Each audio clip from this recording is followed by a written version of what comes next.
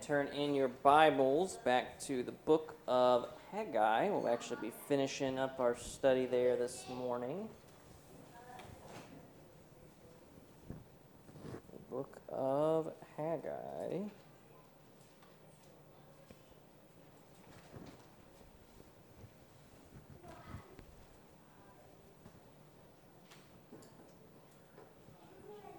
Haggai, and we're in chapter 2 currently,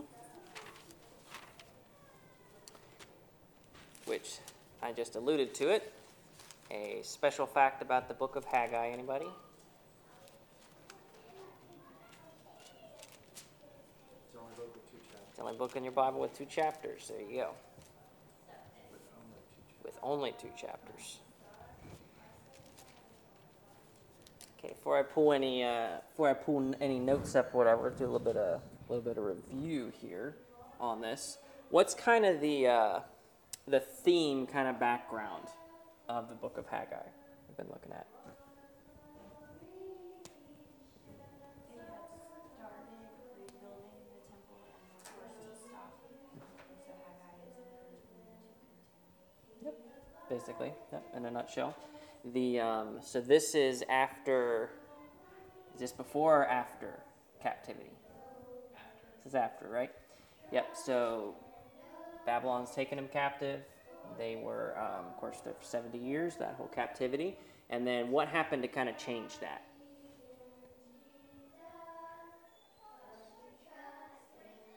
Did Babylonians just let them come back, or did something other major event happen kind of in world history that kind of changed that?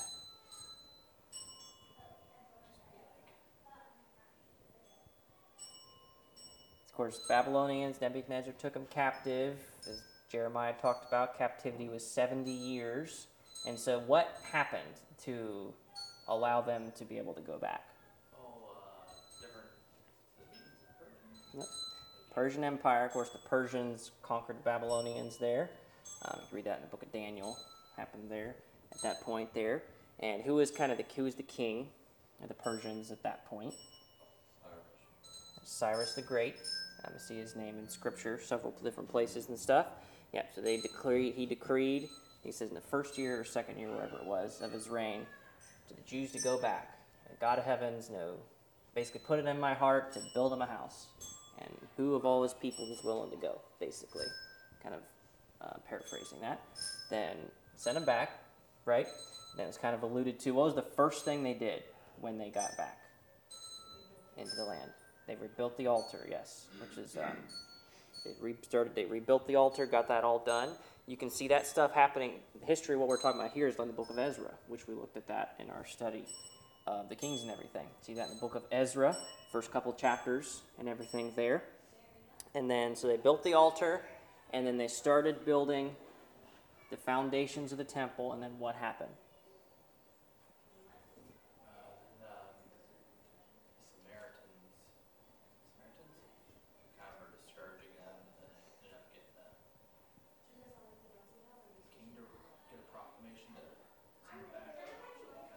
Getting back to writing back to the Persians, the king complaining about him, so they even hired counselors against him. Basically, all the kings that subsequent, they kind of like having people constantly just like instead of putting in a good word, putting in a bad word, kind of like the whole time on that. Think about that. Jews are probably the most hated people in the history of the world. You think about that. That's because there's God's people. They have been. Think about that. So they complained back to him, complained back, of course, to the kings and everything there, and then and then of course, the temple work kind of eventually they just stopped doing it due to the opposition and everything else that was going. But again, that was something that God told them to do, right? That God had told them to do, was to rebuild the temple, but they stopped. And anybody remember approximately how long the temple stopped, the work stopped? Okay. It was about 15 years that the work had stopped. Think about that. That's a long time. It's half of my life now. That's quite a long time. Think about that.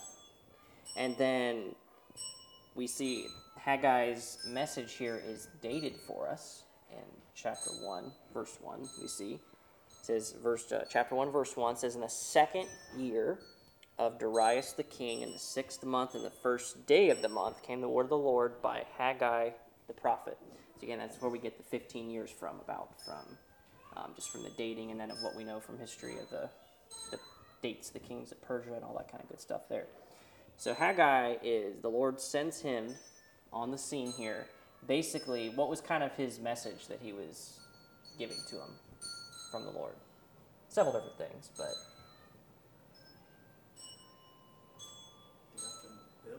there's kind of one phrase that you see several times. We'll see it a couple more times again in this lesson, but you see it, I think, twice in chapter 1. It's kind of, it's 3 words. Can anybody remember what that is? Look about, and I think you see it in verse 5. You'll see it in verse 7. Consider your ways, that God says to him. You see it twice in chapter 1, and then I think you'll see it 3 times again this morning. At least that idea. Consider what's going on. Consider your ways. And of course, the Lord what's kind of the charge that the Lord kind of brings against him here? A couple different things, but do you remember some of them from chapter 1?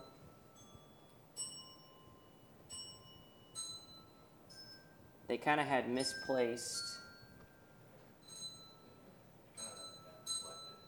is kind of word I'm thinking of. Misplaced priorities, right? There's no God's, and you see it in verse 2. That's kind of the one I just said. It's kind of a little bit later. Verse 2, you see kind of another one, starts with P as well. Procrastination, right? The time's not come. No, it's not time. It's not the time to do it. And you see their misplaced priorities further down. It's like, verse 4, is it time for you, O ye, to dwell in your sealed houses? And this house lie waste? So their misplaced priorities there. And of course, they continues on with some other things, of things that were going on in their life. God's saying, I'm trying to get your attention. Consider your ways. Consider your ways that he gives them here. And so what was kind of the result then of kind of this message from Haggai here? What was kind of the result of his message? People responded to it. In a right way. So often you see in the opposite direction, but they responded right. So what did they start doing then?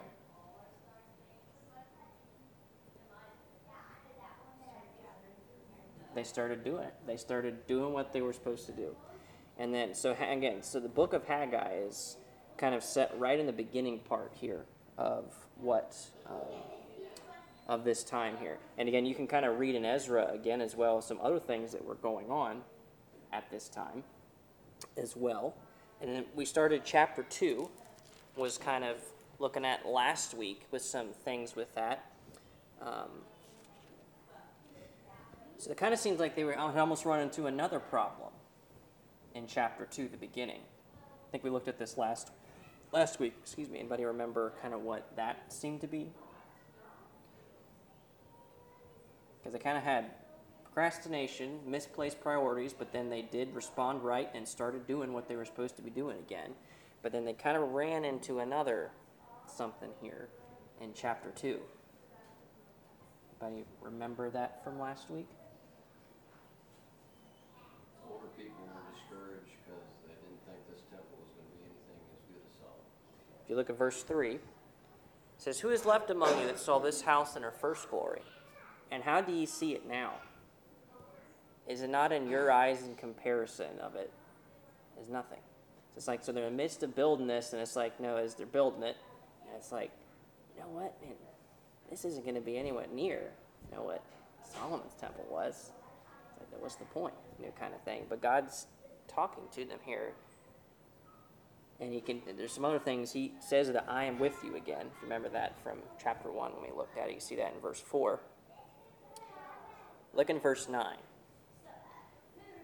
The glory of this latter house shall be greater than of the former, saith the Lord of hosts, and in this place will I give peace, saith the Lord of hosts. Like, God's basically saying, just do what you're supposed to do, and I'll take care of it.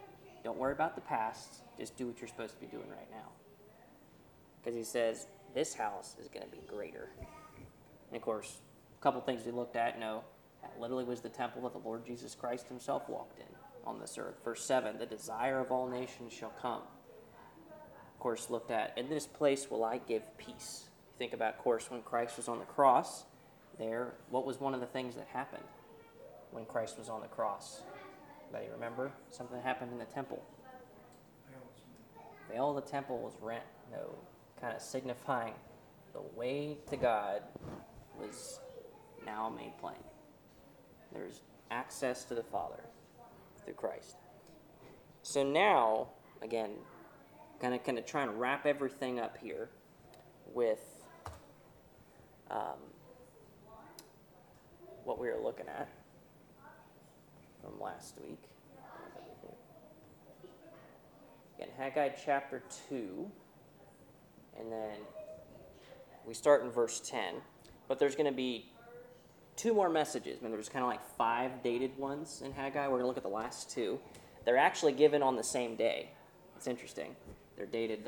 They're on the same day is where both of these messages are coming from. Kind of just continue to encourage them to continue building and keep going. And if looking at the dates, if you compare this to, remember, Zechariah was the other prophet that the Lord used at the same time to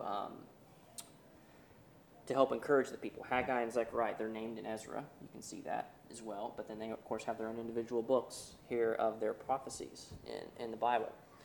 So Zechariah, actually, by the time of these 2 messages here, had already started his ministry, too, with the people. You can see that from Zechariah chapter 1, verse 1.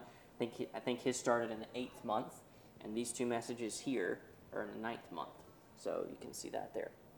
So let's go ahead and we'll read verses 10 then to 23 here of Haggai chapter 2. So we'll go around the room and read them like we normally do. I'll start in verse 10. It says, in the 24th day of the 9th month, in the 2nd year of Darius, came the word of the Lord by Haggai the prophet, saying, Thus saith the Lord of hosts, ask now the priest concerning the law, saying, If one bear holy flesh in the skirt of his garment, and with his skirt do touch bread, or pottage, or wine, or oil, or any meat, shall it be holy? And the priest answered and said, No. Then said Haggai, if one that is unclean by a dead body touch any of these, shall it be unclean? And the priest answered and said, it shall be unclean. Then answered Haggai and said, so is this people, and so is this nation before me, saith the Lord. And so is every work of their hands, and that which they offer there is unclean. And now I pray you, consider from this day and upward, from before a stone was laid upon a stone in the temple of the Lord. Since those days were, and when one came to a heap of 20 measures, there were but 10. When one came to the press back for to draw out 50 vessels out of the press, there were but 20. I smote you with blasting, and with mildew, and with hail, in all the labors of your hands. Yet you turn not to me, saith the Lord. Consider now from this day and upward, from the 24th day of the 9th month, even from the day that the foundation of the Lord's temple was laid. Consider it. Is the seed yet in the barn? Yea, as yet the vine, and the fig tree, and the pomegranate, and the olive tree hath not brought forth. From this day will I bless you. And again the word of the Lord came unto Haggai in the 24th day of the month, saying, Speak to Zerubbabel and governor Judah, saying, I will shake the heavens and the earth. And I will overthrow the throne of kingdoms, and I will destroy the strength of the kingdoms of the heathen. And I will overthrow the chariots, and those that ride in them, and the horses and their riders shall come down, every one by the sword of his brother. In that day, saith the Lord of hosts, will I take thee, O Zerubbabel, my servant, the son of Shealtiel, saith the Lord, and will make thee as a signet, for I have chosen thee, saith the Lord of hosts. So we kind of finishing that there. We've looked at we've kind of talked about some of the timeline and everything there. Of course, 605. It's about when the first time that the Babylonians came, kind of the first of 3 at least, and they came against them. Of course, that was kind of the beginning of the captivity there. Then that second time, about 597, that's where King Jehoiachin, remember we talked about him as well, taken captive. Then the third time, the 586, is when the Babylonians would come. They'd break down the wall, destroy the temple, wipe it out, basically. Then about 50 years later is when the Persians would actually conquer them. And then it's when Cyrus would issue his decree for the Jews to go back. Then, of course, remember, Persia to Jerusalem was not exactly a day's journey, was it? I mean, it was a couple months' journey. It was a long way. So it took them a long time to get ready and a long time to get back on that. Of course, then they started the temple. Of course, then we see that it ceased, and then about 15 years later is when Haggai's prophecies, Haggai and Zechariah, were used of the Lord to kind of just give them that push to get going again. And then it would be about 5 years later when the temple will be completed. You can see that from Ezra, because it's dated, because they started working in like the first or second year of Darius, it said, and then you see it was completed in the 6th year. So it's about 5 years that it actually took them to finish the construction of this temple. Of course, Haggai is kind of just the first little part of that in his prophecies here. That's kind of just, again, a big overview. And again, think about the recent failure that they had been in, not doing what God told them to do. You know, natural tendency is, no, the Lord really has to exhort us a lot, it seems, to do what we need to do. And that's what his word's for, right? And then you see, just like them and his prophets, you know, there were lots of prophets, weren't there? God talking to his people there. You know, we're not that different in that we need the same type of exhortation. And think about in Hebrews, so much the more as we see the day approaching. You know, we need the same thing to keep doing what we're doing, to keep a close walk with the Lord. There's kind of some relevant lessons here in these last two messages from Haggai that we want to look at. First one, you see kind of the first 10 verses, is a call to acknowledge. Remember we saw in chapter 1, consider your ways. You're going to see a similar thing used in this passage here. 3 different times. He's going to call on the people to consider. Look at verse 15. And now I pray you, consider. Then verse 18, consider. The end of verse 18, consider it. So you see the same thing. He calls on them to consider their lack of blessing from God and why it was happening. Think about it. You know, sometimes we can get so busy doing whatever, you kind of get lost, you know, in what you're doing. But sometimes God has to call us, no, stop and consider. What does it say about the prodigal son? And when he came to himself, because he kind of doing what he was doing, get lost in everything, but when he came to himself, when he considered his ways, they had let the work rest for too long, so the Lord had some things they said they needed to deal with. Consider. First one, you kind of can see this kind of allusion here to kind of like the Levites, and he's talking to them here like in the first couple verses, conveying to them, that the sacrifices, they'd been offered. Remember, the altar had been repaired, right? And they'd offered sacrifices there. They probably no doubt continued to do that when they weren't doing what they were supposed to be doing and continuing to build. They weren't accepted because of their sin that they weren't dealing with. Probably, obviously, they had their own varied personal sins there, but you think corporately then of not building the temple, what they'd been told to do, what God had called them to do. They'd built an altar to offer the sacrifices, but then they left off building the house. Their sacrifices were polluted, at least, because the temple wasn't finished, because they weren't doing what they were supposed to be doing. It's interesting, an interesting point. Work and worship don't sanctify sin. But sin contaminates work and worship. Doing all the things, playing church, doing all the things for God doesn't make other things in our life right. if they're not right. It's not just as you know, you don't work your way to heaven, your good doesn't outweigh your bad. Kind of the same thing. Christian life, doing all the good doesn't outweigh the sin in our lives. But sin contaminates the other. And it's the same kind of point that's being made here. It's kind of alluding back to the Levites. Again, there's a lot back there. You think in the Exodus, and Leviticus, and Numbers, lots of things that talked about with the ceremony and the priesthood and different things there.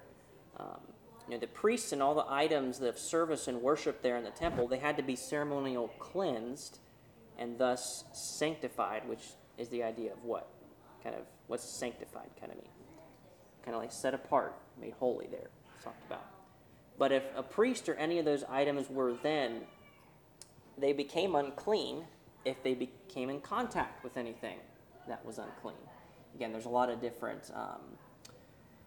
verses and stuff we could look at and everything there. But just turn to, keep a finger here, and turn to Numbers chapter 19, just kind of to see an example of that here.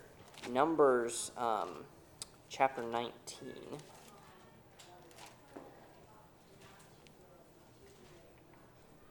Again, because if you can remember back to the whole tabernacle and everything, there's a lot of ceremony and things that Moses and Aaron and then they had to do to set things, to sanctify the Levites. You see that a lot of different things there. So here's like an example. Numbers 19:11 says, "He that toucheth the dead body of any man shall be unclean 7 days." And as an example of anything coming in contact with anything that was unclean. And there was a whole process to be cleansed there. You see it also in verse 22. "And whatsoever the unclean person toucheth shall be unclean. And the soul that toucheth it shall be unclean until even." So again, it's kind of, a lot of this, what he's talking about here, goes back to like that whole priesthood and thing that he's talking about. Because you see, remember in verse 12, he's basically saying, if something holy touches something else, does that automatically make that holy? And he's like, no. But if something is unclean touches that, does that make it unclean? Yes, is what he's talking about here. So you think of that, then kind of the principle.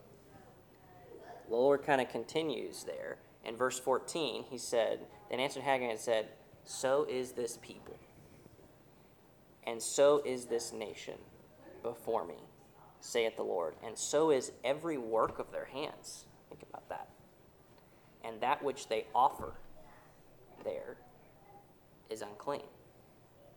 So all the stuff that they were doing, it's unclean to me. That's what God's saying here. Think of like the principle then of this. It's throughout Scripture. Sin contaminates and permeates the human race.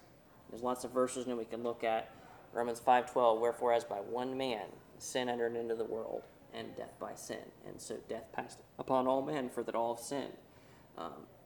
We're contaminated with sin. A person coming to Christ, that's the only way to be made clean, right? In God's sight.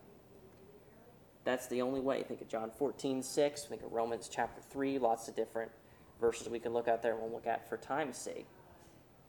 But again, that whole idea of, again, Old Testament, tabernacle, priesthood is just a picture of foreshadowing of Christ and what he would come. But their sin, their uncleanness, was making everything else that they touched unclean, is basically what God's telling them here. Your works that you're doing for me, these sacrifices that you're giving me, that which they offer there is unclean, is what God's telling them here. And their disobedience was obstructing the blessings that God wanted to give to them. You can see that there in verse 15. They're considered that their past sins, again, they're doing what's right now, but God's kind of talking about what had been the case. Their complacency, their self-centeredness, their wrong priorities, we looked at that, their procrastination, was obstructing the blessings that God desired to pour out on them. Here, if you see verse 15, it says, "And now I pray you, consider from this day and upward, from before a stone," there you go, "was laid upon a stone in the temple of the Lord, since those days were, when one came to an heap of 20 measures, there's but 10. When one came to the press vat for to draw out 50 vessels out of the press, there were but 20. I smote you with blasting," which is the idea of like plant diseases, that kind of thing, "mildew, hail, all the labors of your hands, yet ye turn not to me, saith the Lord. But since they had begun the work again, the Lord assures them of his blessing." Because if you look in verse 19 now, actually go back to verse 18. So he's saying all that. Verse 18, "Consider now." There's that "consider" in the context there of that. "Consider now from this day and upward, from the 24th day of the 9th month, even from the day that the foundation of the Lord's temple was laid, consider it. Is the seed yet in the barn? Yea, as yet the vine and the fig tree and the pomegranate and the olive tree hath not brought forth. From this day will I bless you." Their obedience brought the blessing in their lives. Since they began that work again, the Lord assures them of his blessings to do his work and to meet their needs.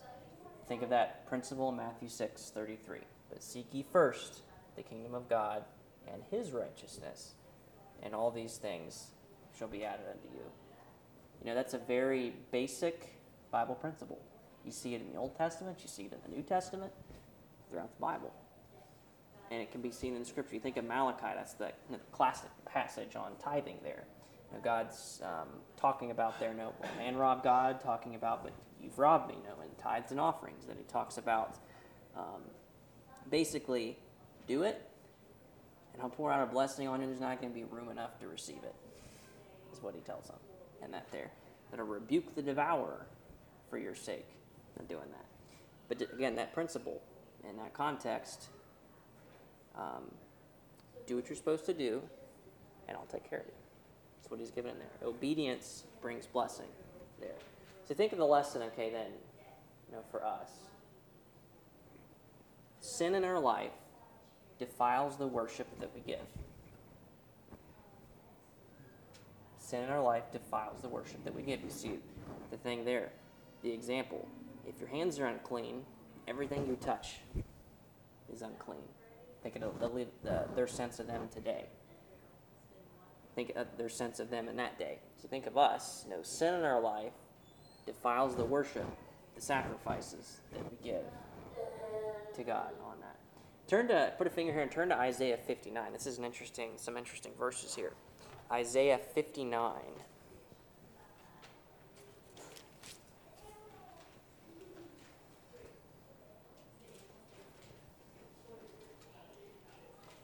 Isaiah 59. And look at verse 1. Actually, someone want to volunteer to read verses 1 and 2? Anybody? Go ahead, John. "Behold, the Lord's hand is not shortened, that it cannot save, neither his ear heavy, that it cannot hear.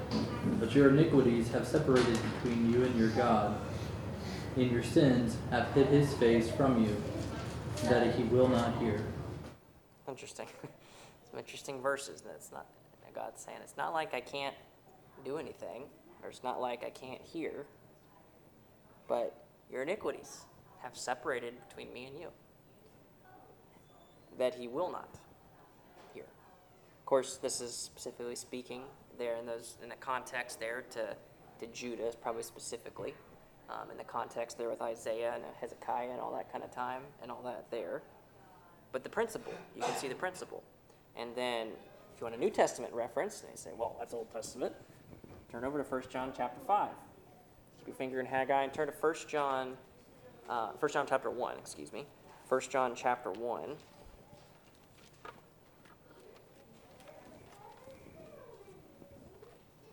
1 John chapter 1.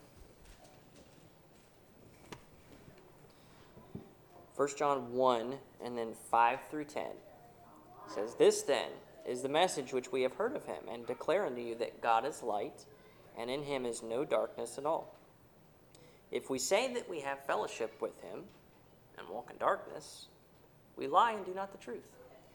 But if we walk in the light, as he is in the light, we have fellowship one with another, and the blood of Jesus Christ his Son cleanseth us from all sin. If we say that we have no sin, we deceive ourselves, and the truth is not in us. If we confess our sins, he's faithful and just to forgive us our sins and to cleanse us from all unrighteousness. If we say that we have not sinned, we make him a liar, and his word's not in us. You see, again, the whole principle of walking in the light versus no in the darkness, of walking in the light, fellowship with him. If you say we walk in the light, then we live in darkness, they're not the same. It's the same principle. You see that there, as in the Isaiah passage. Not only does sin in our life that's not dealt with defile the worship that we give, of course, there's the principle no sin in the Lord's church contaminates his body. You can see that in 1 Corinthians is talked about, specifically the example that's given there. It talks about a little leaven, no leaveneth the whole lump, and everything there. And then the service attempted for God. You think of those in Revelation. Think of the churches there. God talks about the different things that he speaks to those specific churches against in Revelation 2 and 3. Similar type thing. So the crux of that, we should take it seriously and deal with it, basically. Of course, Psalm 51 is a great example. David's psalm there of repentance and then asking forgiveness for God there in Psalm 51. So let's look at the last message now. This is the last message in Haggai's book. And again, if you look in verse 10, it says, in the 24th day of the 9th month. If you look in verse 20, and again, the word of the Lord came unto Haggai in the 24th day of the month. So it's the same day that this second message here is given. And we'll just read it again, saying, verse 21, Speak to Zerubbabel, governor of Judah, saying, I will shake the heavens and the earth, and I will overthrow the throne of kingdoms, and I will destroy the strength of the kingdoms of the heathen. And I will overthrow the chariots and those that ride in them, and the horses of their riders shall come down, every one by the sword of his brother. In that day, saith the Lord of hosts, will I take thee, O Zerubbabel, my servant, the son of Shealtiel, saith the Lord, and will make thee as a signet. For I have chosen thee, saith the Lord of hosts. Somebody, what's a signet?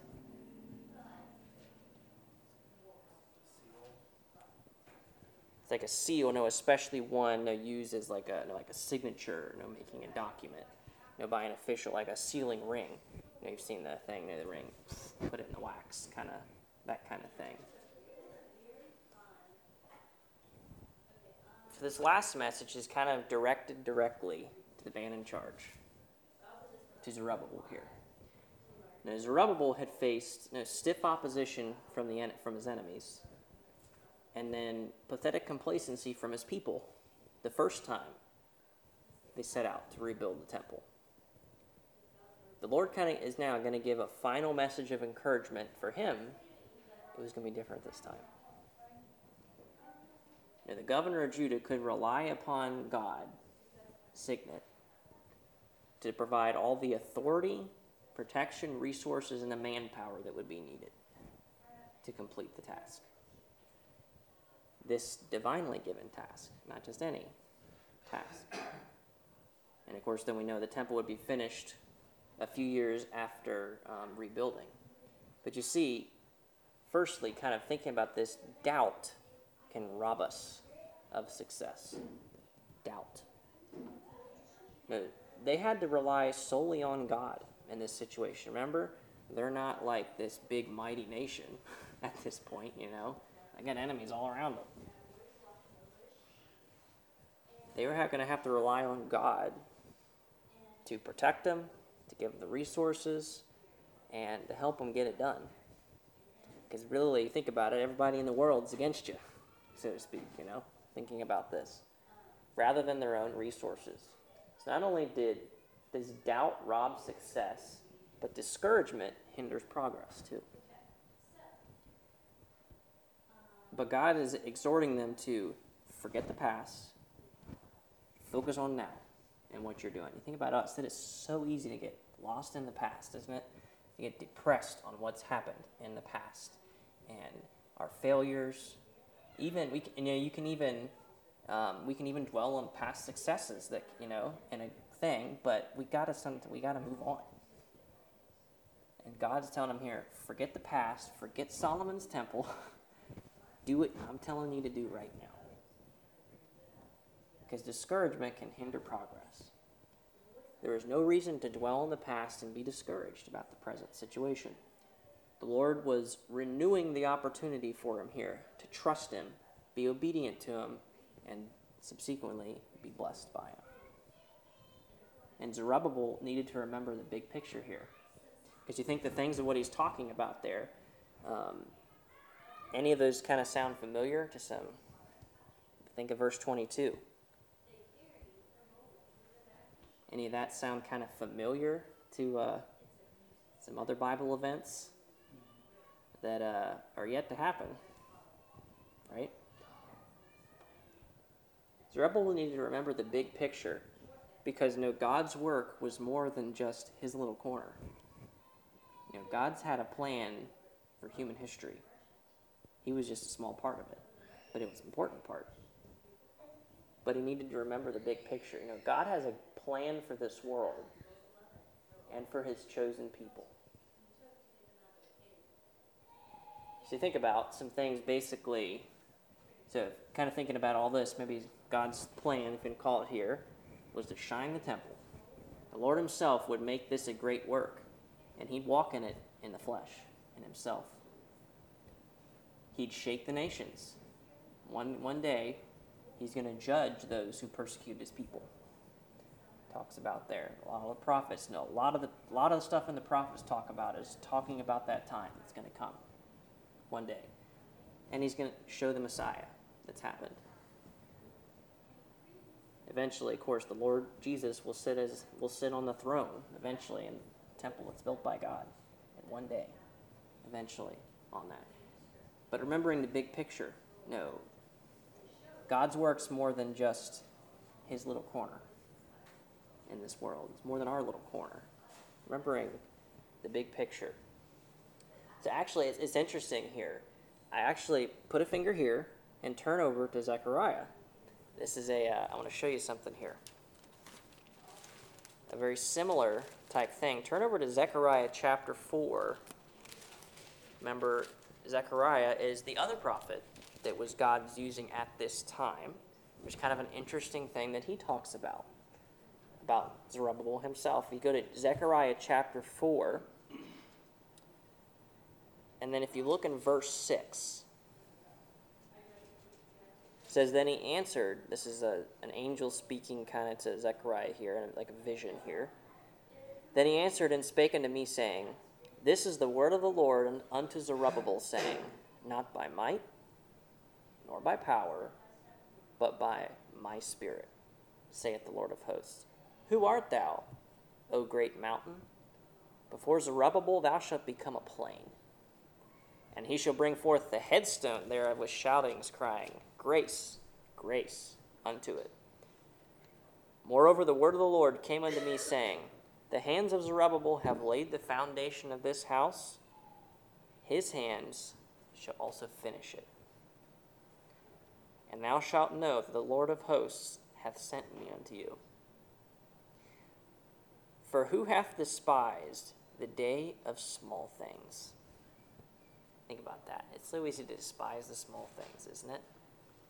For who hath despised the day of small things? But it's interesting. Think about that again. Similar things as Zechariah is talking about here. An encouragement kind of to Zerubbabel. He started it. I'm going to see to it that he finishes it.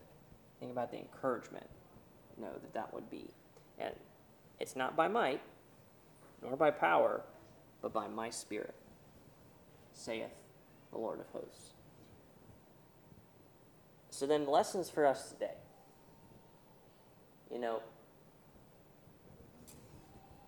Why do we have church? We kind of talked about that. No, what's the point? God's given us a job to do. God's given a great task. He's given us a great commission. Think about that. You know the verses. We know them. Think of Matthew 28, then Mark 16. No, he's called us and given us a job to do. And you know what? He's promised to give us sufficient resources to do it. If you look go to Matthew 28. Go to Matthew 28.